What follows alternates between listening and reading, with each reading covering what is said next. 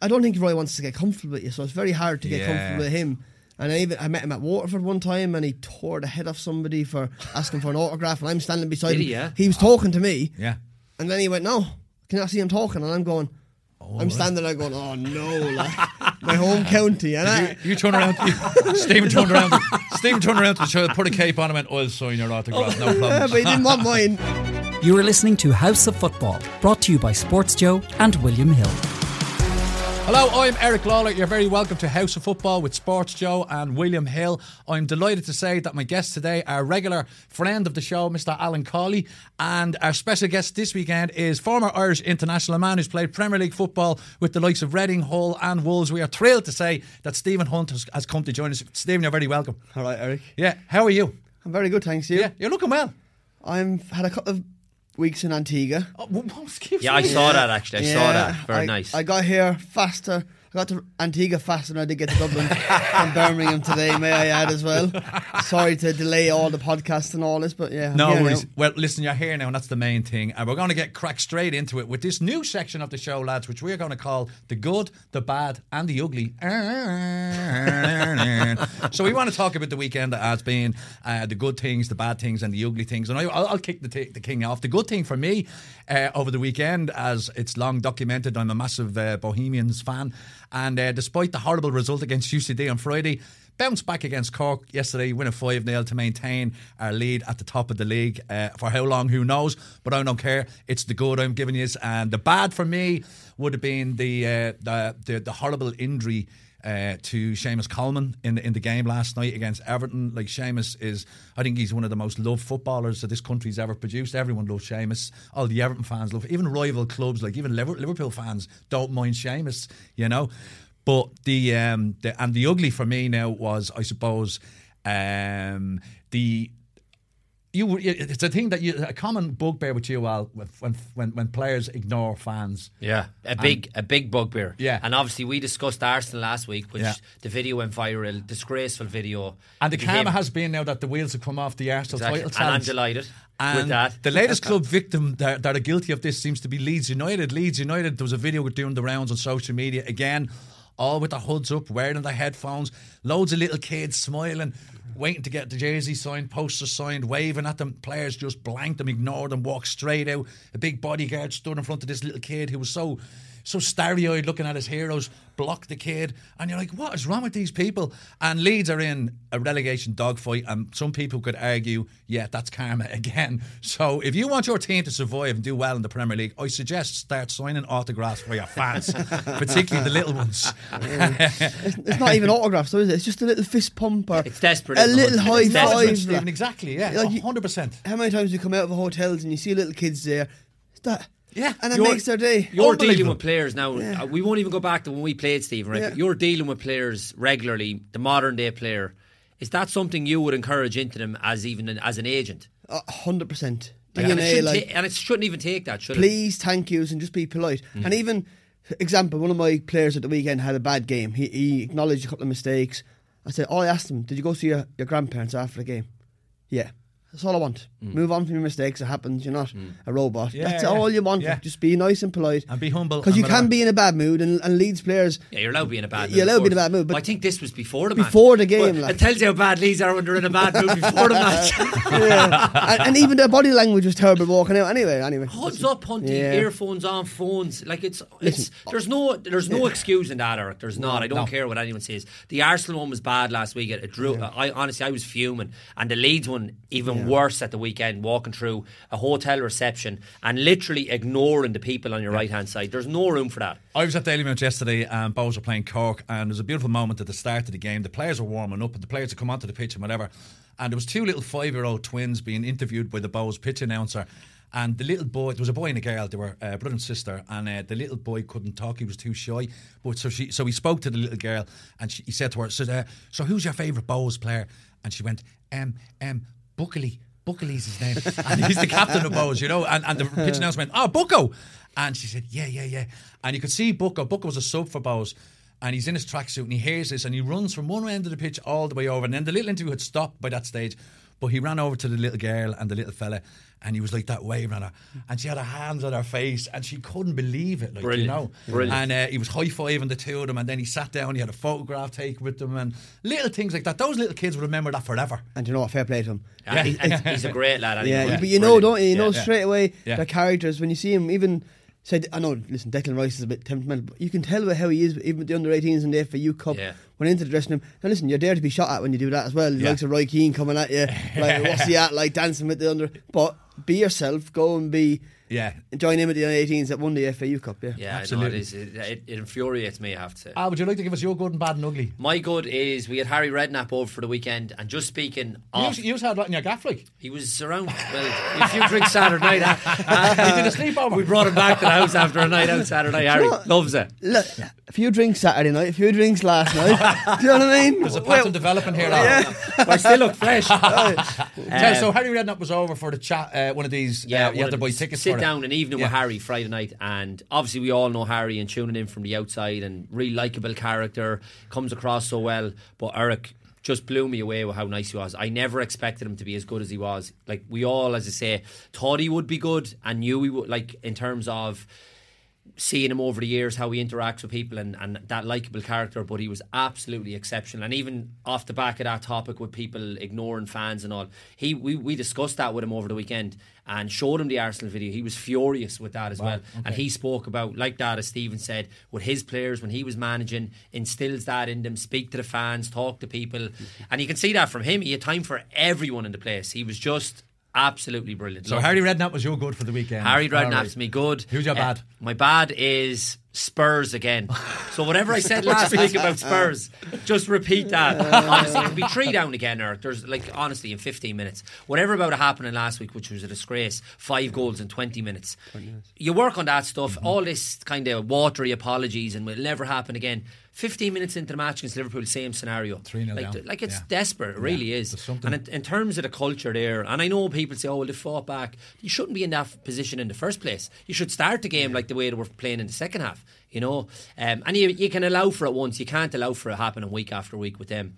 So that's my bad. And the ugly is the Leeds video as well. Yeah, I was furious with that, Eric. I have to say, it was just, there's no. I'm sorry for stealing your ugly. I think on this one it's that bad. We should have 2 uglies for them. We'll double up, a double ugly. Yeah. Shame on you, Leeds players. Shame on you, Stephen. Give us your good for the weekend. So it come alive last night, actually, bank holiday Monday, still the weekend. I had a 4-4-2 formation in Everton. Sean Dyche played 4-4-1-1, literally a 4-4-2, and I thought they were excellent. Oh, so you were at the Everton Leicester game last night? At the game last night, and I thought 4-4-2 was dead, to be honest with you. I can't even see it myself. We got promoted with Reading with 106 points. How we played it was free flowing and compact. And last night brought back that 4-4-2 to me.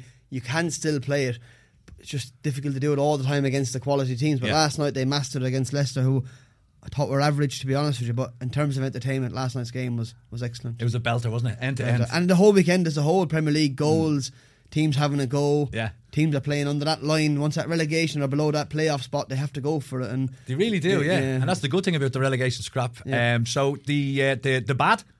The bad, I have to say, Seamus Coleman going down last night. Yeah.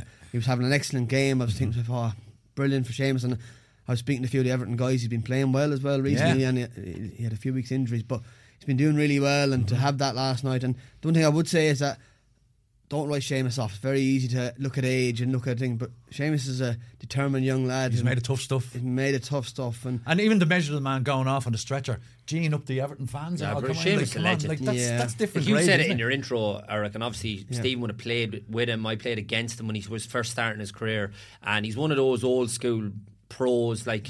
Been there, seen it, done it all. Dream. Yeah, and the respect and the manners and all, how he behaves, how he conducts himself. Seamus is a legend. Yeah. You obviously played with Seamus quite. You know him. What's he like behind the scenes? I think what you see is what you get with him. That's the biggest compliment I can say. He'll be straight to you, how he is. Very relaxed. As he got older, he's got more experience. I think he's been more engaging in the dressing room when he first turned on the scene with Ireland. He was a little shy but determined. Yeah, right. And that's why you respect him, because he didn't respect anyone when he come in. He went full tilt into people. Had a right good go, and that's why he's had the career and the longevity he's had. Absolutely. And so what's your ugly? The ugly, and now I'm actually a real fan of this guy, but I've had enough of Klopp. Really, Hunty? Yes. Yeah, I can't have how he sprinted. To mind his hamstrings, it's the least of his worries. His hamstrings now, I can tell you. And I don't want him to get fined either. I want him to ban. I want him to sit up there in the stand for 2 or 3 games, because coaches and young kids watching them games last night, you see Klopp sprinting into the fourth official's into the face. fourth official. Can't be doing that. I'm sorry. And as you say, like obviously people watching at grassroots levels, young kids, they copy what they see. But and it's a real thorny subject at the moment, Stephen. You're hearing bad reports about stuff going on at grassroots, referees being attacked, and I agree with his behaviour, running it right up to the referee's face. And the referee wasn't even that bad, was he, in the game? No, but Sunday. It's the fourth official. What can he do? Yeah. You know, he's moaning at him about the referee. He ain't going to go, by the way, Klopp said it was a wrong decision. It ain't going to happen. I often wonder why. You see it happening all the time. Managers go to the fourth official. What are they expecting there? The fourth official's going to call the ref and go, sorry, you got that wrong. Jurgen's just have to tell him you got that wrong. Oh, sorry, free kick to Liverpool. Jurgen's spotting something there. Like, is that what they're expecting to happen there? Like, you know? Yeah, I think it's just their way of, obviously, because they know the fourth official can communicate with the ref. And get inside their head, but it's impossible. He's already on bad terms with the referee anyway, but it looks of it. Yeah. He's gone on to say, since he's come out and said that him and the referee Tierney, they have history, and you're like, and the Referees Association are now asked him to comment on that comment that he made about Tierney, and he said that when he was getting the booking or whatever, Tierney said something to me which I did not agree with, but I was looking at Dermot Gallagher on the Ask the Ref section on Sky Sports News, and he said the Referees Association have audio of what Tierney and Klopp, the exchange was, and he said there was nothing. So, like, the argument there is, why don't the Referees Association play the audio? Yeah.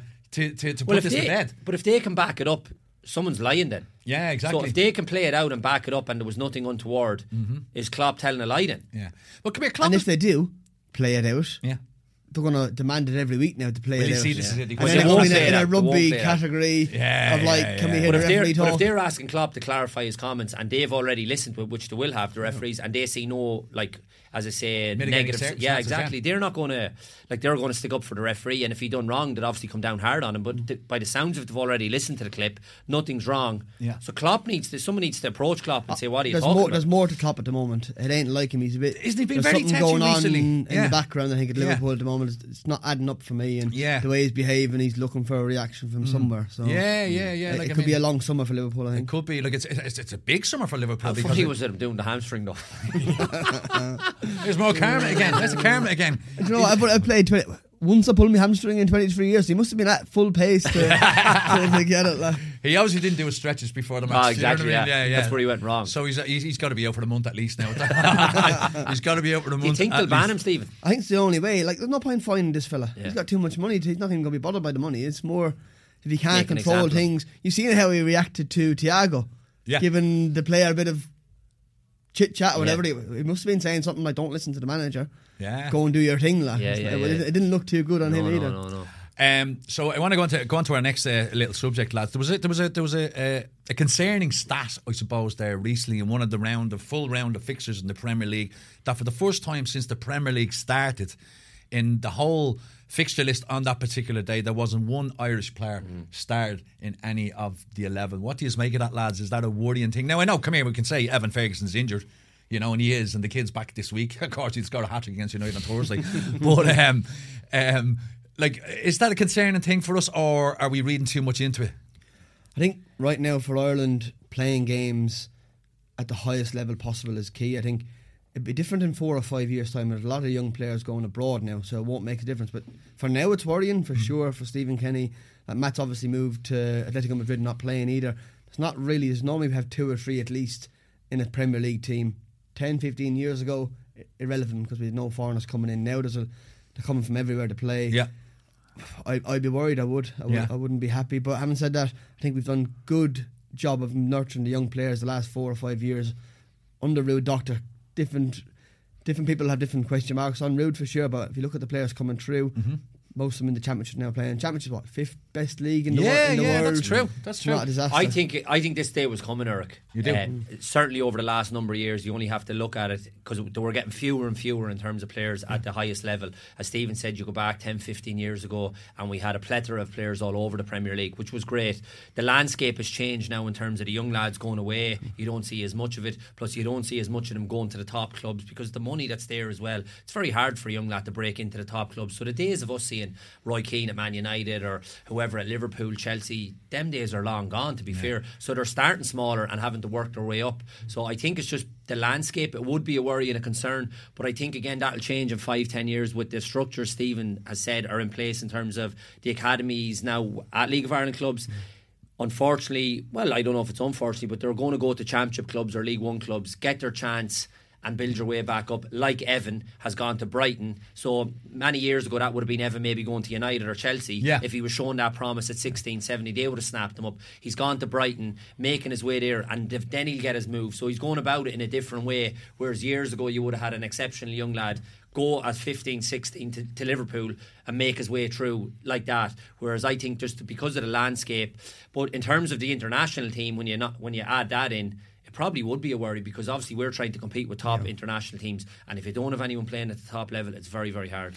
So you'll be worried for the current Irish team and the future for the next couple of years, or are we reading too much into it at the moment? Or can you see, as you just, that's a very valid point what you raised there, Stephen, that the Championship now is viewed as one of the top 5-6 leagues in Europe because of the money that's in it. Some of the players in the Championship, the money they're you wouldn't get that money in League One or in Serie A, and that's why there's a lot of quality going into the Championship from around Europe. So I suppose that's a very good point, that if you do end up at a Championship club and you're playing for a Championship club, it's not the end of the world. We still have quality. No, for sure. And I go back a couple of years ago where we made a big thing of the 4 strikers we had. We expected Connolly, Adam Ida, Troy Parrott, and there's one more now. You'll hit me with it. We expected them to go and be a success, but they've kind of petered out a little bit. Adam Ida's had a few injuries, I think, more to the mind. I think you look at Premier League, he could play Premier League eventually for sure. But then you could look at it, they'll come out of the woodwork from somewhere. Somebody will show some talent. League of Ireland, to be fair, right, I've watched a lot of it in terms of goals, highlights. I haven't as much watched them as Fallon, but a lot of quality goals this year. Looking at goals, even yesterday, day before, my job is to look at talent. I come back into Ireland for David Harrington, the goalkeeper, and I went strong to get him because I hadn't come back in a couple of years to get any players in League of Ireland. So I think now looking at it, there is talent there. It's getting better by staying and being settled till 18 helps him. Oh, absolutely. And makes it up. And then, listen, I've had Italian clubs ring me going, we're going heavily in Ireland now. Well, the proof is in the pudding as well. Even, say, Stephen's couple of lads, teammates. Kevin Doyle went older. He didn't go at 15, 16 as one of the star players. He went when he was older. Seamus, we just spoke about Seamus. Seamus played games here with Sligo Rovers, then went straight into the first team at Everton, made his way. Shane Long was the same. So you don't have to be the star of 15 and go away. And I think the route now for the lads, playing, as you say, Eric, men's football, get 50 games, 70 games under your belt here, and then walk into a first team over there at 19, 20.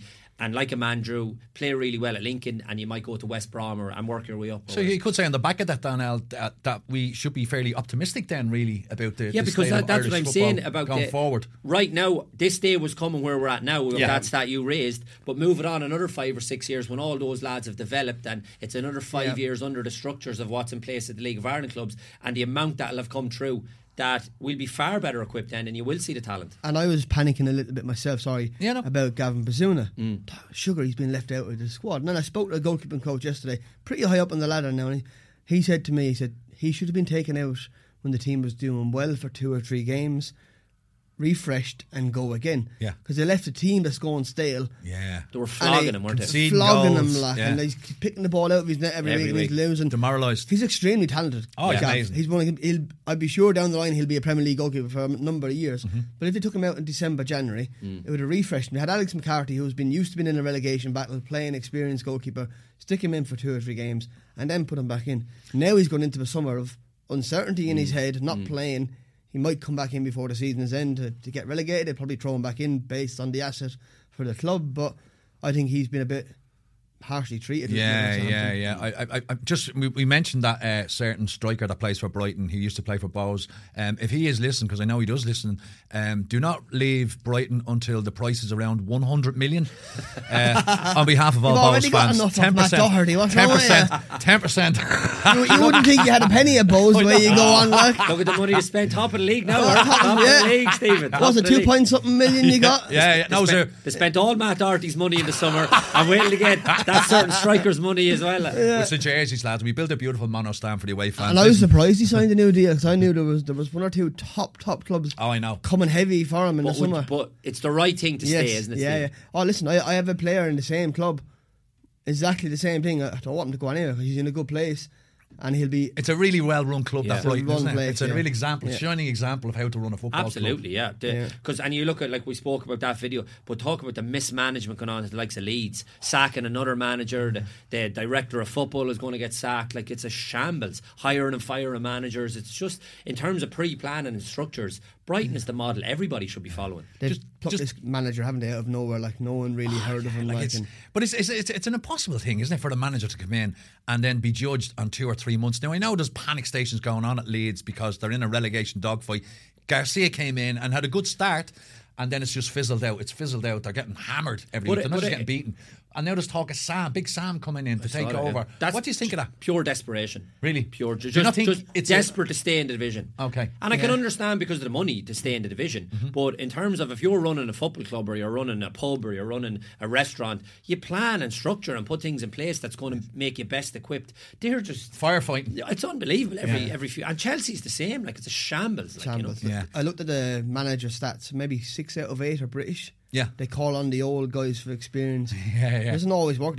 Called on Big Mick at Blackpool. It didn't work to a certain degree. That's right. It'd be probably a bit harsh on Mick. But Roy Hodgson is the shining example of Neil Warnock has obviously done a good job. Neil Warnock's done a brilliant job.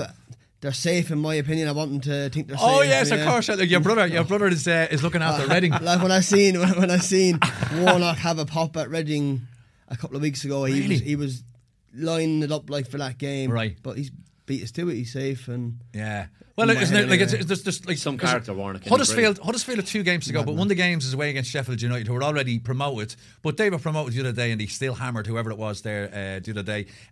They have to play Huddersfield or Reading in the very last game. Yes, and they're not dead yet, Reading. To be fair, no, of course not. Listen, if you fight fire with Warnock, you lose. And your brother trying to kill him with kindness. Your brother's a smart man. Here, that's exactly what Noel did. Noel Hunt did a great interview and he threw bouquets at him. He said, this fella is a championship legend, probably the best manager that's ever managed in the championship. He knows how to get things. He probably is. And he is. Yeah, he finished second to us. I was involved with Keith Gillespie. He got sent off. He was the quickest sending off, and he come on and literally punched me and got sent off. Like, why did he punch you? And Warnock was there. And in fairness, I had a day of dreams. Every tackle I won, everything that come off from me. So he was under orders. I was winding him up like it was when we were. And of course, you're league, close to the touchline next to me. Close to the touchline. You could literally see him whispering, go in and give him one, and come off, and he got sent off. And when I seen him say something a couple of weeks ago, I went, I'm not even going to say a word, just let him be. And now, in fairness, Sheffield United have got a little bit to play for. They're trying to beat their total of points. And if Sheffield United turn up, they'll have a good chance of doing it. I have to say, I love Warnock.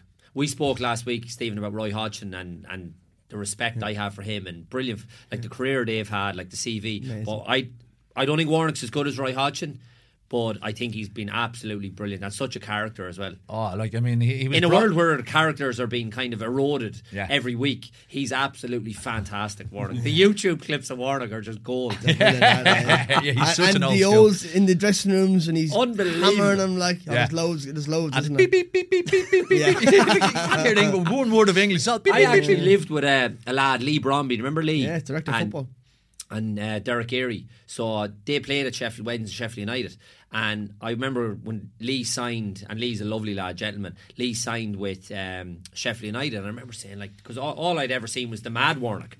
So I said, this Warnock fella, I says, when Lee went to sign with him, I said, what's Warnock like? He must be some, like, he's nuts, like, he must have been mad when he went to sign. He says, you will not meet a nicer, quieter, most calmer man ever. Really? He said, I sat in the car with him and he was the most loveliest person. He said, as soon as he's in the dressing room or the competitive juices start flowing, all hell breaks loose. Right. But he said he's such a lovely man. He's supposed to be a great fella. You put in a shift for him and stay on the right side of him. I think he's brilliant, Warnock. Yeah, and again, congratulations on a good job. Amazing. Yeah. He'll want the job next year, I'd imagine. He Absolutely. was retired, wasn't he? Yeah. He's done. And who you wouldn't rule out Huddersfield then getting promoted next season, because he just under knows him, that like the way he is, for sure. I just want to touch on that, Stephen. You mentioned the season when Reading got 100. Like, that's still a record for the championship promotion. 106 points. That's phenomenal. madness. Like, it's madness. Man City, and it was, Liverpool stuff. Yeah, exactly. Like, it's incessant winning and winning and winning. Like, and there was a lot of Irish players at the club. What was it like playing for that team that season, Stephen, with the Irish teammates that you had there? What was it like? Was there a real sense of Irishness? Was there a real togetherness? So I go back to the 4-4-2 kind of gig we had earlier, and we played a charity match, a match for the 106 team against the old team that got promoted, which was my brother's team. Right. And we played 4-4-2. I thought, will Steve Couple change it up, like go modern 3-4-3, do something 4-2-3? No, not a we chance. Straight in 4-4-2, and we just moved in certain areas. Listen, a lot unfitter. May I add? Yeah, the game was slightly slower, but still the same movement. Same movement, same pattern of play, same goals scored.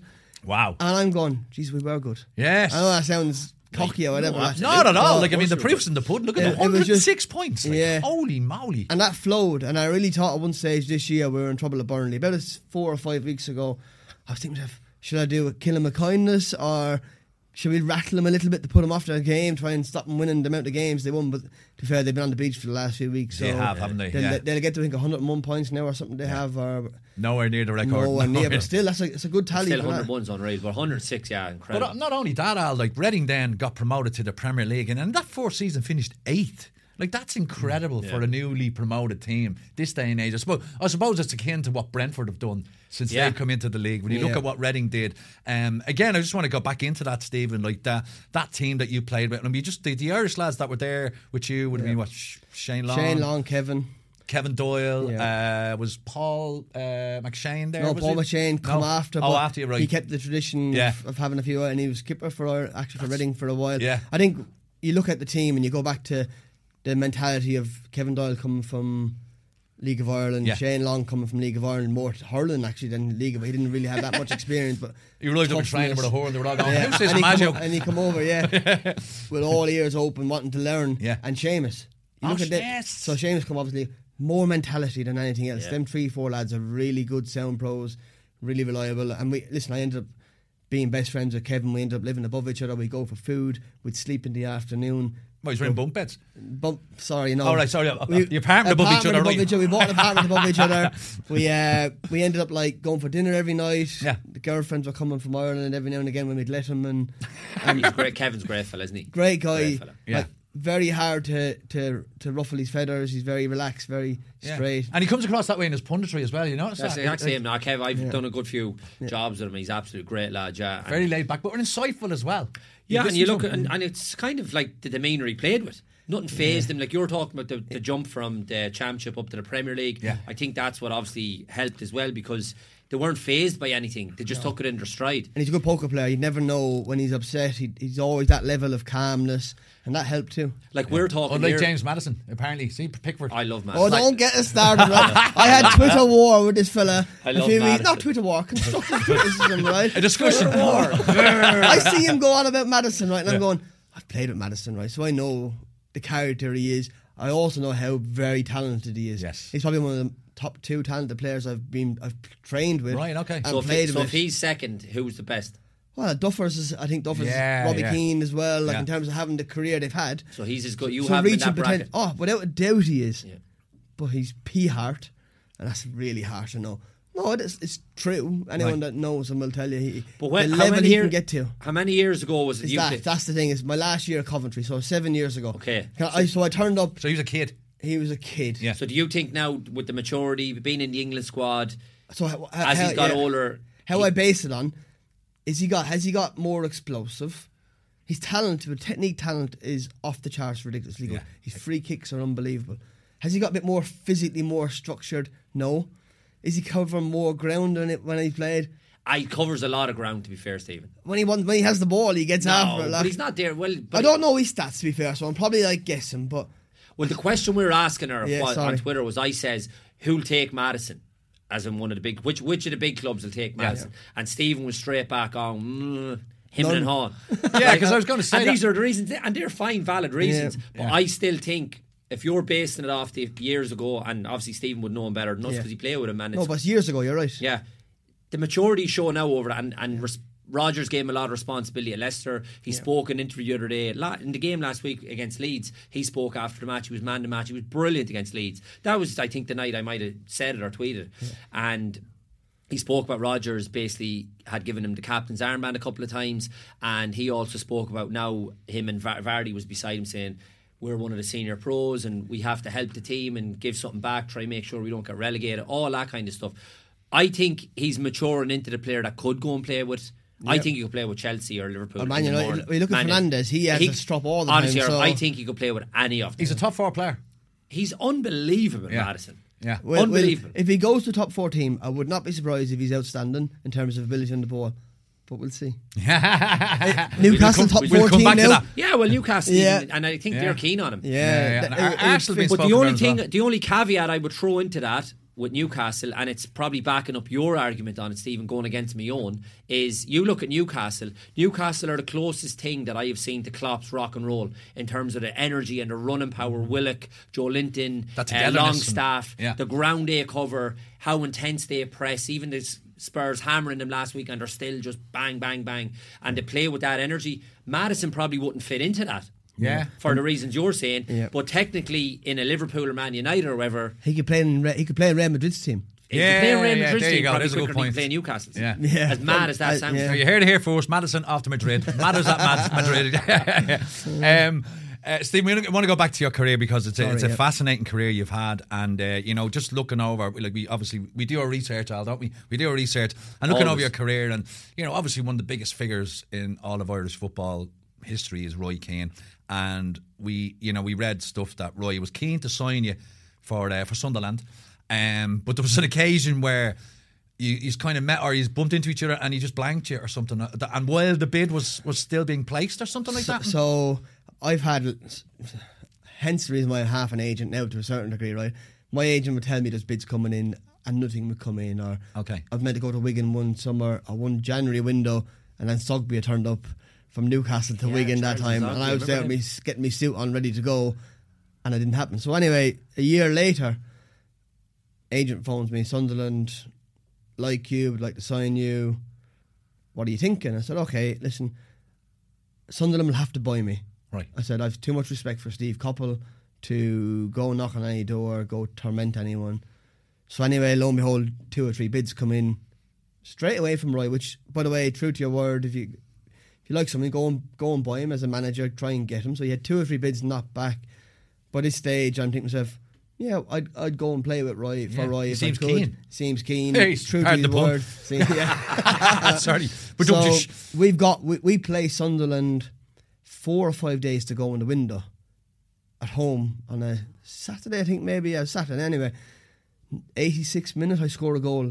It's dubious whether it's gone over the line or not. But anyway, I'm confident. Shearer, hand up, like you should, and like I owed Reading, wasn't going to stand there and go, of course, do you know what I mean? I was happy to score a goal, and Reading have been really good to me and always have been till 4 years ago. But anyway, that's another day. We'll get to that, right? And so I come out and now I look back in the interview. I had a match of the day interview and I wore the farmer's cap, right? And I had a blue kind of tie that was half done, and I looked scruffy, right? Look at that. I remember that. I actually remember that. And the internet pictures are there to be seen all the time, right? So I go and come out of the interview saying, delighted to score the winner, respectful. Roy's come out of the manager's office. Now, I didn't know at the time that Roy had a disagreement with the assistant manager and Wally Downs, Kevin Dillon. They always waited at the end of the steps to shake hands. Mm-hmm. And Roy thought they were taking the mick, really, by shaking hands because we scored a late winner, and Roy obviously had red mist as well. Yeah. Flies into their manager's office. Steve wasn't in there. There was 2 or 3 in there. Eamon Dolan was in there, God rest in peace. This was at the Majeski, wasn't it? This was at the Majeski. Yeah. Eamon Dolan, director of football, Nicky Hammond, Wally Downs and Kevin Dillon were in there. Kevin Dillon's quite fiery. He's a Geordie lad himself. Respectful Sunderland fan, actually. Yeah. Roy got in going, you're taking the mickey. And I think Roy got, get out of this office now kind of type. So obviously he's coming this way and I'm going this way. And he just like straight past me. Didn't he make eye contact? Nothing, right? I'm going, I probably can't swear. I'm going, sugar, I can't actually. He ain't going to sign me now, is he? Like, that's the end of me going Sunderland. And the next day, bang, gone again for me. Another bid came in. I respect you more for how you played yesterday, determined to win. So why didn't you go? Reading wouldn't let me. Okay. They bid 8.5 million at the time. You wanted to go. Wow. And I was open to go. Yeah. I would have went, yes. But you didn't want to force it. I didn't want to force it. Right. There's no way I would have forced the trio on the back of it. But 8.5 million at the time is probably equivalent to 40 million now, maybe. What was your agent telling you? Get the deal done. Get the deal done. He was telling me to go knock on the door and have a go and say, listen, you want to go. Did you have the same agent all the time, Stephen? I had him for 18 years out of 20.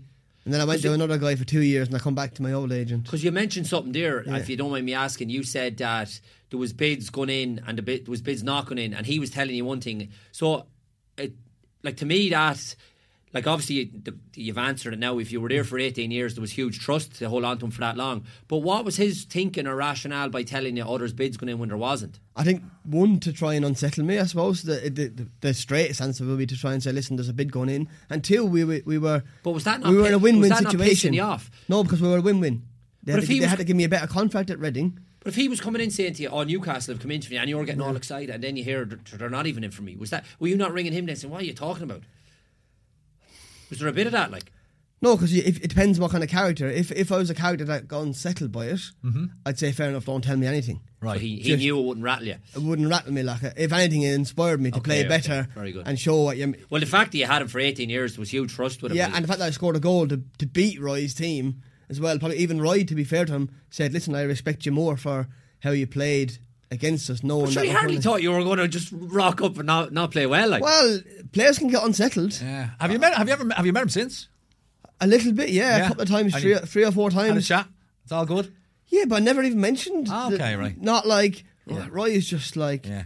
I don't think Roy wants to get comfortable with you, so it's very hard to get comfortable with him. And I met him at Waterford one time, and he tore the head off somebody for asking for an autograph, and I'm standing beside him. Yeah. He was talking to me. Yeah. And then he went, no, can I see him talking? And I'm going. I'm standing there going, oh no, like, my home county. And you turn around. Stephen turned around to the child, put a cape on him and went, I'll sign your autograph, no problem. Yeah, but he didn't want mine. The Dacia boys weren't happy with you. Oh, don't get me started on the hurlers at the moment. We won't go there. That was a bad result the weekend. Oh, bad. Anyway. You mentioned something there that just triggered something with me there, Stephen. You mentioned that, obviously, you were playing against Sunderland. Sunderland had a bid in. You scored, and obviously you celebrated. You know this thing now when a player is playing against his old club. I'm so glad you brought this up. And scores and does the whole I'm not celebrating. Where do you stand on that? Is it like, for me, right, if you're playing for the club, and so if my club signs a player and they score, you want to see them jumping around and celebrating with the fans. But when they do this, it kind of extinguishes the passion and it kills the moment for me. Where do you stand on that, Stephen? Do you think if you score you should celebrate? I think there's a way. Listen, if a manager releases you, right, and you play against him, you score. By God, like if I scored against Martin Allen, I'd have been in his face. No doubt about it. And I'd have been right up there, and I'd have been like going, have that, right?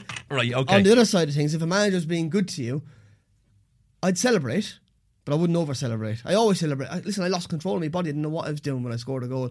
And that's the beauty of it. You're inside my head, and this is why I'm so glad you brought this up. It's a major bugbear of mine. If you score a goal, you celebrate. No matter who you're playing with, or who you're playing against, or what teams you played for. If you score, they're rare. So do you think goals are rare? Do you think Dylan Connolly was scoring against? Yeah. I used to go mental when I scored. Oh yeah. Sorry, Al. Dylan Connolly. If he scores against Dundalk, do you reckon Dylan will celebrate? Oh, Dylan celebrates. Other players' goals if he scores. Bowes played Dundalk earlier on the season, right? And Bowes won 2-0, and the Dundalk fans were in the new mono stand. The Bowes players scored the first goal, and they all ran towards the Jody. He was the only one that ran over to the Dundalk fans going like that in their face and putting his hand, because obviously they were giving him a bit of stick, and he ran straight over to cupping his ear, giving her all that and doing all this. But that's what makes him the player he is in League of Ireland and League 1, League 2. Just be yourself. I love a good celebration, and that kills me. See the fellas. The only time I'd probably make an exception if you were at a club, my hometown team now or something. But sure, I scored, and I never played with Sligo, but I remember scoring against Sligo, and it's where I scored against Barcelona. I went bananas. And that's the beauty jersey of off. That's exactly it. Brilliant. Oh my God. Did that ever actually happen to you, Steve? Did you ever play against an old club you scored against and celebrated widely? Or did it, as you said, it depended? Like, I think reading on your career, you were saying the only kind of manager you did have an issue with in your whole career was Martin Allen. And when you were with Brentford, was it? Yeah. Yeah. And you just didn't get on, just didn't see eye to eye. No, simple enough stuff. I was injured. He was trying to force me back. He didn't believe I was injured at the time. I had a hernia. Simple enough procedure. Back then, 20 years ago, it was like 3 months out for, and he didn't let me have the operation to a certain degree. I decided myself to over-exaggerate the pain and have an operation. You knew you needed the operation. I knew I needed it, Martin Allen, he's some character as well, wasn't he? Madman. Tough boys, then though. Yeah. And talking about goal celebrations, right? Talking about goal celebrations, this is a perfect segue into the next piece of conversation we're having with Mr. Stephen Hunt here. One of the most iconic Premier League goal celebrations of all time, was Jimmy Bullard scoring Hull City and doing the Phil Brown impression, and you were in that little group sitting down on the thing and he's pointing at you and all that. It's a magical piece of Premier League. It's beautiful. Brilliant. Isn't it? Beautiful in its execution, and it's iconic. What are your memories of that? And was it spoken about in training beforehand? And do you know what? Nothing until the bus journey. Right. It wasn't even mentioned until we're on the way to the bus. And I think it was Mac Shane and myself were chatting about it. Then what can we do, lads, if we score? Should we reenact the situation? And typical Jimmy, he had to be the one that would score and be the centre of attention and get right in the mix. We got a penalty. Literally, to be fair, I wasn't there the year before, so I had no scar tissue with it. But before that, sorry, Stephen, when Phil Brown did that, how did that make you feel? Well, I wasn't there. That's what I'm saying. I wasn't there for the scar tissue, but obviously there for the lads that were still there and had the situation. Were they pissed off by it? Like, embarrassed by it more than... Felt a bit humiliated, I suppose. Humiliated. A lot of them boys have done well for Phil in terms of getting promoted to the Premier League. And what can I just say, and I've been online recently, Hull City fans, what a set of fans they are. Turn up, win, lose or draw. And I always remember when we got relegated, they sang a song, literally their own tune, and by God, I was never as proud to play for a team at that time. I was emotional. I was injured as well, to be fair, it just didn't help. But I had 7 or 8 goals for them by January. I probably wouldn't have been at Wolves if I'd stayed fit. I probably would have went to a top 6 team, I reckon, at the time. Yeah, no problem, based Steve. on experience, Yeah. So, good. That's amazing. I mean, that was just I saw it today again on YouTube because I knew Steve was coming in and I laughed my arse off. It was absolutely it's just brilliant. And Jimmy Bullard, as you mentioned, Jimmy Bullard, he just wanted to be the centre of attention. But we've seen Jimmy Bullard on Soccer AM now, and he does seem like this lovable Cockney rogue or whatever. Oh, he's a rogue. He's a nightmare. Because, is he really? Yeah. Because he's so talented. At every sport, snooker, darts, golf. He's plus one handicap at golf. Very natural, but one of the laziest guys. I saw Bullard playing live for Fulham at Anfield, and honestly, I never realised how good he was. Fantastic. Technically, taking ran the ball the whole in. game. Brilliant. Yeah, and I remember saying to him, we were really struggling at the time. I was fit for a change at Hull, and Jimmy was injured. Listen, we had a really bad gym, right? So anyway, I was coming out of the gym, and Jimmy was messing around. I said, "Jim, can I have a word?" He goes, "Yeah, go on. What do you want?" So I said, "Any chance, like, you can just train harder to get fit? Like, we need you." F off on me. And is that what held him back, Stephen, from playing with a top club? He was just lazy. A bit like Madison, right? If you don't work that hard, it gets round fairly quick in the game. Madison, different kettle of fish, take it back. But same talent. Bullard was exceptional. He just we needed him. He could have saved us from promotion. I remember sticking up for him, saying, "Listen, come on, Jimmy, like, we need you." Like, no. And he just wasn't interested. Piss off. That's a pity, isn't it? You little rat from Ireland. Who do you think you are? Who do you think you are? Exactly. And he strolled off. You do Irishman coming over here telling me how to do my job. So speaking of low points, obviously, come here. Listen, Stephen, you played many times for the Republic of Ireland, and that must have been like. Can you remember how it felt when you made your debut for Ireland, and how proud you were, and how excited, how nervous you were? Can you tell us a little bit about that day, or when you got the call up and all that kind of stuff? Never come into me. Because I never played for Ireland, only once on the 21s. Okay. So I waited 8 years in England for no one to know my name, pretty much. So this is me going into his own now of obviously Stephen Hunt, my little world at the time. Not one bit nervous, all excitement, let me at him to a certain degree. And that stayed with me for a long time with Ireland. Pretty much till the day I retired from football was that way. Of course, that was your mentality. That's how you used to kind of G yourself up. listen, and going back to music I'd play music before games, and I'm telling you, I'm ready to kill. Like, really? Yeah. Like, what would you play? Mumford and Sons. I thought you were going to say something like the Wolf Tones or something. Mumford and Sons. Like Counting Crows and all the music that you grew up listening to. Yeah. On the way to games or whatever. Like 5-a-side on the Monday night in Clonmel, we used to go indoor soccer. We used to go with my friend who used to play Counting Crows. Just stuff that, like, I've waited for this. So just let me just ask you, Stephen, then in terms of the mentality there, because lads went away, and if you don't mind me saying, would it maybe, as you said, you were one of the last, or it was a fluke, you said, the lad that was there to scout the senior schools match. So you might have seen the more talented ones go 15, 16, like the old way it used to be.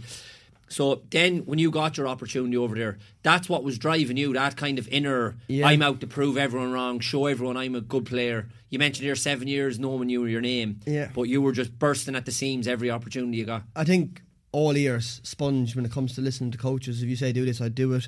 So you're guided by your coaches as well. I think Steve Coppell had a big part in my career.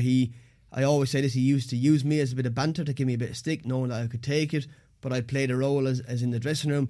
But on the other side of things, I was ready to play, and I knew how he wanted to play. A bit like on the trap as well. I knew what he wanted for me, so I'd do it to get results, which is caps and play for Ireland, and sometimes be on the bench and be ready to come off the bench for Ireland as well. But the times I appreciate more now in my career are the times when I was injured at Brentford, where I had Martin Allen dark days, couldn't get fit. No matter what I tried to get fit, I never drank. I never got involved in anything that I shouldn't have got involved off the field to distract me from where I wanted to go. I thought it was normal, but looking at it now, it's not. Trying to like coach players. You're the exception rather than the rule. Maybe just lucky that I was just not interested. All I wanted to do was get to that level of, maybe it's chasing the dream, whatever you want to look at. Good attitude. Yeah, good attitude. But I realise now not everyone has that. Not everyone has that. We spoke about Bullard and Madison and all the talent in the world, and that's what bugs me about Madison. He's so good. He can be so good. Like the England assistant manager was sitting behind me last night at the game. I feel like saying, how good is he? But do you not think at the stage that he's at now, Stephen, because some people go through their career without reaching the top, like maybe Bullard, never really featured for England. I think he was in one squad, was he? But never really probably good enough to play in more squads. But do you think the penny is dropping with Madison now? I hope just so. In time. I don't know. Only Madison can probably answer that. What's he doing? Is he I look at him. I'm still looking and thinking it's dropping the penny, because I think hope so. He'll be gone. I'm not saying that, like I don't dislike James Madison. I just disliked it at the time where I thought he should have gone on. He could, and I can still see it. But I do think he has the ability to play for whoever he wants to play. Only James can answer the question of, is he preparing right? Is he resting right? Is he sleeping right? Is he not going out? And to be fair, modern day footballers don't go out as much as they do now, so maybe he is doing things right, and good luck to him. Well, obviously I think that's changed because the world we changed. There's mobile phones everywhere, and you're getting caught quicker. Well, that casino incident he had, he got left out with England, then he got injured with England, and he went off and went to the casino. Didn't he get married recently? Just had a kid, and he has twins on the way. That'll help him as well in terms of family life. Speaking of the penny's dropping. Speaking of demands in football, Stephen, I think you were once quoted as saying the GAA players, they couldn't deal with the commitment that professional footballers. Do you still stand by that, or have you seen a change in any way? I think you can't get to the level of a professional footballer if you work anyway. Let's rule that out. You just can't. Right. No matter what you do, your body, you can train, and trust me, I've played some charity matches with some of the hurlers. They're in unbelievable shape. Yeah. They've probably never been as fit as they are now, but it's just impossible because you have everything there for you ready to go. You have everything to go home and rest for. You don't have to do anything else. GAA players have to go and work and come and train. So they're not at their optimum level. So no, because I travel around in the car now. Yeah. I'm not anywhere near the level I could be if I just sat at home and trained. Yeah, because I know my body. It's not to the level. But having said that, hurling football now, hurling more so, it's a running game nearly now. It's all hand passing. It's Limerick, the power and all. The power. Oh, listen, I'm from Waterford. You know where I'm from. Like I thought Waterford last week. I thought the last 15, 20 years we should have had 2 All-Irelands. Yeah, easily. With the talent we've had on show, the players that have gone through the ranks, how we haven't had an All-Ireland. I do. I half know what it is. I'd just be upsetting them if I say it. Yeah. What about yourself, Ali? Any opinions on that? With the hurling? Yeah, and it's just GAA players, and would you think they... Yeah, well, it's the recovery, as Stephen said. Okay. Like, they are obviously super fit. Yeah. But then they're saying they're super fit, but all they do is complain when they have to play week to week. When they're going 6 weeks and say, the recovery time, we have to play Saturday and we have to go again next Saturday. Yeah. That's normal. Yeah. The championship footballers are playing 48 games a season on Tuesday nights and Saturday, travelling 90 minutes. No, I know they're recovering all day, but I do hear the Gaelic fellas saying I can't play this Saturday because 6 days to the next match. 6 days. Yeah. Wow, you don't know how lucky you have it. And they give up an awful lot of the time to train, and at a young age as well, they miss opportunities by playing Jay. So there's a lot of scar tissue there, I think, as well, from 18 to 23, 24, where people are studying. They give a lot of time up, so hopefully... I like the GA and all, and watch I love it. it. Like the hurling, as Stephen said, but... there's no comparison, really. Like, I was in Antigua for 2 weeks and I only watched 2 or 3 matches, and they were hurling matches. No way. Yeah. In Antigua? Yeah. There's RT in GA Antigua? Go. Oh, GA Go, of course. There we go. Nice little plug for GA Go there. Sorry, yeah. Were you good at the hurling? I played for Waterford all the way to minor, really, before I left. And so if you hadn't have gone, would you have played senior, Yeah, I don't mind saying this. I scored 4-1 on Seamus Prendergast in the county final. There you go. Like, John Milan was the same age. Captain would play Tony Forrest on the 16s. John Milan, what a legend. Like, I'm good friends with John Milan. Friends, text me every day of the week. 2 madmen together. Then, what a legend. John Milan. If you asked me to manage Waterford hurling team now, or manage a soccer team in England, I'd manage Waterford hurling team all day long. Really? Yeah. Oh yeah, I'd love an opportunity one day to do it. Clearly not going to happen, by the way. But if now come here, listen, if anyone's listening out there, the way Davy's going, I got a chance. Stephen Hunt to take over Waterford hurlers. What a headline! What a headline! I've seen worse manage Waterford. Let me tell you. You can see the headline. The Daysha are in the hunt for the All Ireland. He'd be picking himself at everything if he's the manager. Listen, I'm going to play corner forward today, lads. He'd be telling all the players, I scored 4-1 with Seamus Prendergast. Remember that day? I've heard enough people telling me how good I was against me at soccer when I was 16. So I'm telling you. There you go. Brilliant. I love it. Yeah. So, Stephen, going back to your Ireland career, you made your debut against San Marino. Stephen Staunton picked you. Do you remember who the big characters were in the Irish squad at that time, and how did you feel? Obviously, you said you weren't intimidated. You were focused and zoned in. You were buzzing for your debut. Yeah. But who were the big characters in the squad around that time? Yeah, listen, I come into friends that I had known, like John O'Shea, I've known for a long time since I was 12 years of age, pretty much. Another Waterford man. Another Waterford man. So I obviously coming into familiar faces. Did that help the familiar faces being there? Yeah, helped me, but I think I always look at young players coming in. The ones that are bullish and don't really give a monkeys who's in the squad are the ones that do all right. Seamus come in fairly bullish to go and determined, firing into people. James McLean did the exact same to me when he come in. He was fairly bullish coming in. Ended up having close enough to 100 caps now. So there's loads there that you come in and go, do you know what? Fair play to you. Yeah. You got to go and do it. Duffers was there. Very, very, very hard to read Duffers even now to you're getting Duffers every week and you still can't understand where he's going. Like, do you know what I mean? He's like a Jose of. He always looks very troubled, doesn't he? But Mourinho always took trouble. He's brilliant for the league, though. Yeah. To have him here. But on the other side, I think he's seen it all. He knows the commitment it takes. Like, he was stretching at 11 o'clock. Yeah. Like, his body. Listen, I think at certain times of Duffers' career, his body was in bits, like, no doubt. But he always wanted to get the best. He could help himself. To maximise himself. To have no regrets. So, Robbie was a big character. Richard Dunn was a big character.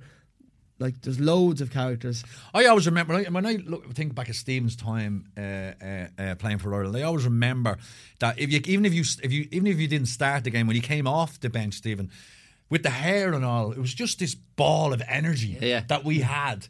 That was just give us all a lift. Exactly. You're going, get Hunt on, just to fucking liven things up, like, you know what I mean? What, right? And that's what you brought to the party. And I found that straight away from having short hair to long hair, the effect it has on people. He's different. Yeah, it stood out a little bit. Like, I made my debut at San Marino away. Steve got a dog load of abuse that night. To be fair to him. We only won 1-0. 2-1 we won. We scored a long throw from me that the San Marino pitch is about this small. So we ended up getting flew. But I remember making my debut at home, Wales, Croke Park. Of all the places, Croke Park was the place. It's written for you, that Waterford job, like Croke Park. Yeah, it's that GA back around. Did that have special significance for you? 100% it did.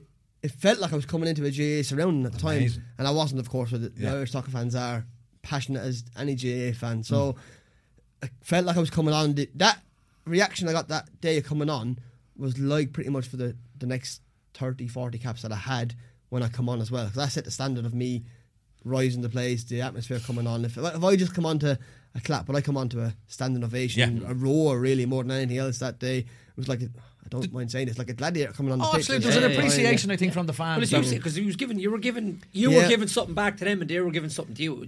Yeah. So it was They were nearly feeding off each both other. ways, like, yeah. And I listen, I loved it. Coming on, so the boys, I'd get warmed up with Ireland.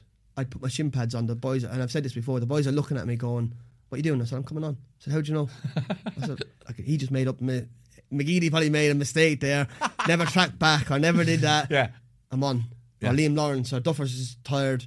You're on, like. So I knew when I was coming on, so I was always ready, and I was always. Actually, I seen the Leicester boy last night. Throwback, really, to myself. Ready to come on with his shirt, ready to go. I love that. You were bursting to go. Bursting to come on, like, and just being ready to play, really. And listen, it can be classed as busy. Of course they can. Oh, you busy twat, Hunt, what you doing, like.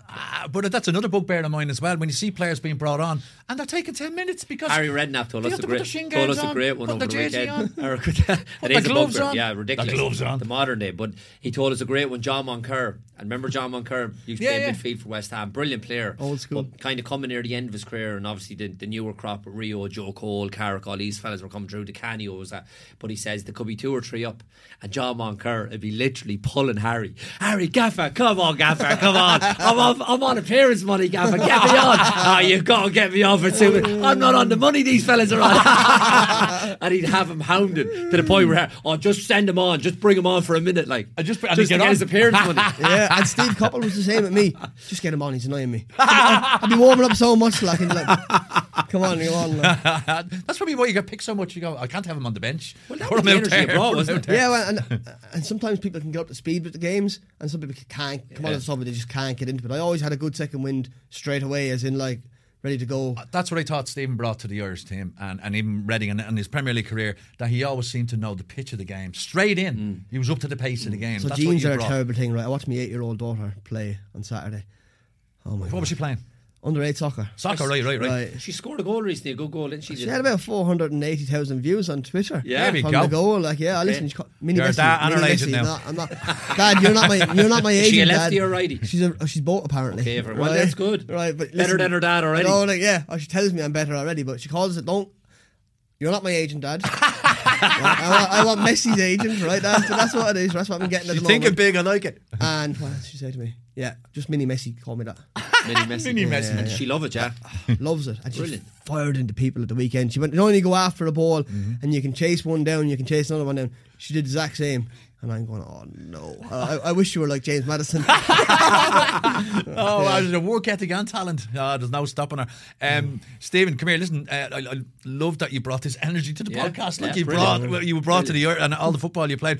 But one thing I just want to touch on before we leave and wrap up the podcast is, and I'm sorry to bring it on a downer. Yeah, no, right? I know what's coming. But it's Euro 2012, yeah. and it's the first big tournament we've qualified for in a while. You're in the squad. You're thrilled to be there. Obviously, it was a forgettable tournament for Ireland overall. We were in the group of death. It was a horrific group: Croatia, Italy, Spain. And obviously, as a proud Irishman, it's one of the highlights of your career, representing your country at a major tournament. And I read somewhere that the last game against Italy, you were thinking, and you hadn't played any minutes up to that point, you're thinking, okay, surely I'll get a few minutes. And you said it broke your heart that you didn't get on that night. So the energy I brought for the last 20 minutes, you can obviously feel it's with gone. Ireland, right? So I had that for five years maybe. Yeah. And I'd done my hip/groin 4 months before the tournament started. So I really battled emotionally to get fit. Because I knew I'd go. Like, James was coming like a steam train, playing week in, coming on, having the impact I was having as a player. So I was really struggling to get in the squad, as in to get game time. I knew my body wasn't right. But I ended up having a groin surgery to try and get it right. Still went anyway. Trapp took me because I suppose he's loyal. Looking at it now, I shouldn't have went myself. Okay. It probably cost me 2 or 3 years really of my career based on the injury. I waited 4 or 5 months. I didn't have the operation until September, so that was 6 months. I had pretty much Andy Murray hip done, similar to that, bone shaved off, blah, blah, blah. Not as severe as he's, but 6-7 months. I took it the whole next season as well. So I lost 2 seasons and fitness, and I lost the edge from it. Just in your desire to get fit for the Euros. Just in my desire to play for the Euros. The biggest thing, granted the results, right? So you can take it, the results were terrible, but Trapp had said to me that I was going to play, start or come on the last game. Oh, he said that to you? He said that to me the night before. So I think the biggest regret is being injured for the tournament first and foremost, and not being able to show my skill set and my energy how to play. Did he know the lengths you had gone to get fit for? Yeah, for and he knew what he was doing with me. He knew I was good around the place. He knew I was brilliant. And you had done well for him the previous 3-4 years. Done well for him, probably being one of his top 3 consistent players, I would say, and over a period of time for his era anyway. Definitely, like I always say, listen, I might go first, but when Trapp obviously dies, age is not on his side, I'd like to go to his funeral based on the respect I had for him. Okay. So I love him to bits, how he was, how he treated me, but he let me down for that. Not so much him, I think. The whole build-up of wanting to play in a major tournament, having behaved the way I'd behaved and acted how I acted for 5-6 years to get into the thing. So he had told you the night before, and then when it came to the game and he didn't get on, did he ever say anything after that? No, he apologised and say how important I would be for the next campaign. But that for me was. Do you think it was an oversight on his behalf that the game was going on? He didn't realise I'd be injured for another 18 months and never play for Ireland again. But I mean, on that particular night where he just might have, like, he was caught up in the game and realised, like, I never brought Stephen on. But it hurt me for years, I'll be honest with you. Actually, I probably only got over in the last couple of years. I kind of refocused my own brain to refocus myself on certain things regarding football and the love for football, because it killed me really. Emotionally, listen, I was emotionally.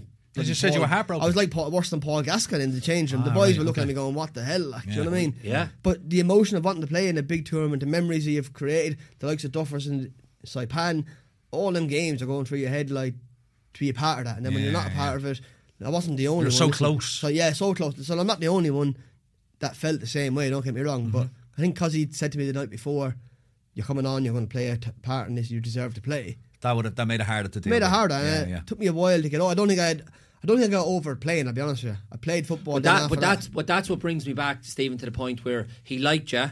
You had done well for him. Yeah. He brought you. So I don't think he would have done that on purpose. No. It wasn't an oversight. Genuine oversight. No, possibly. But I don't think he would have been sitting there going, I'll show him now. It might have been just a case of... No, but that's why. Come here, were you doing all your stretches in front of him and all going, getting ready, just limbering up here now, getting ready to come on here, boss? I know, because I remember Darren Gibson going absolutely ballistic on the sideline. He didn't come on either. He wasn't happy, but he was showing his emotion. Okay. Where I wasn't showing my emotion based on, well, one, I'm not going to show it in public, and two, it was what it was. But I think people looked at me probably even to this day going, geez, why was he so upset? But there's an awful lot goes into it, and probably the frustration of not being able to get fit. I'm even clicking me hip now as we speak to see how it is. Like, it's fine, it's perfectly fine, but just never got back to the level it was. That's great to hear. Come here, Stephen, before we let you go, we have this thing, you may have seen one or two of the podcasts, we have this thing called Word Association. I learned about it the first episode. Didn't know what was going on, and now is an expert at it. So I'm gonna say 10 things to you, and if you give me your first one-word answer. I played this with my 8-year-old. So there you go. Agent with Messi. Yeah. So I'm gonna say 10 things to you, and you can give me a one-word answer for each of them. Okay. So the first thing I'm gonna say to you now. Can we start that clock there, lads? Okay. Here we go. Waterford. All Ireland. Okay, it's 2 words, but we leave it with that. Sorry. Trapattoni. Legend. Blah bread. Average. Hurling. God. VAR. Disaster. Veganism. What's that mean? Who does he play for? He's a scout at Crystal Palace. Veganism. Ronaldo. Wonderwall. Counting Crows. Okay, right. I just need to stop the clock there and delve into that. Wonderwall. Why do you say Counting Crows? Just a different band, better. Okay, they're better than Oasis. Yeah, in my head they are. Yeah. There my we emotions. Go. There's the soundboy for this episode. Counting Crows are better than Oasis, according to Stephen Hunt. But was Wonderwall your initiation song at the Irish squad, I believe? Is that? Oh, I was too, yeah. Yeah. That's how bad that went. I didn't even mention it. You sing a Counting Crows song? Oh, because I didn't know enough of it. Like Oasis was just... Maybe Trapattoni heard that song and went, he's never getting a game under me at the championships, never getting a game. Wonderwall. No wonder what the hell was that? My singing was as bad as our performance against San Marino. Okay. League of Ireland. Progress. Crocs.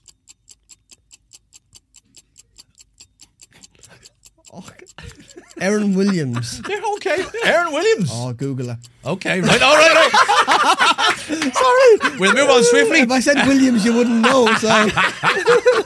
And the final one is Joe Lapira.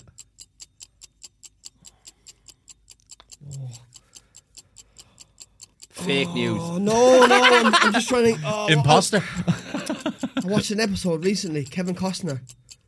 Yellowstone. Cowboy shouldn't be playing.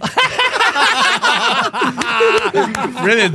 That's one of the best answers we've had in the word association. Brilliant. That's a brilliant end. And we've yet to have a Googler. That's the first Googler. Yeah. Everyone that listens to this podcast going, who's Aaron Williams? Right, it's we've come to the end of the podcast, and let me say it's been an absolute joy. I've been Eric Lawler. Thanks to everybody who has listened. I'd like to thank our guests, Alan Cawley and Stephen Hunt, and we'll see you all again next week. House of Football. Listen to it, subscribe to it, tell your friends. We're very good. We're very, very good. You've just listened to us being very good, and we'll be very good again next week. Good night and God bless. You've been listening to House of Football, brought to you by Sports Joe and William Hill.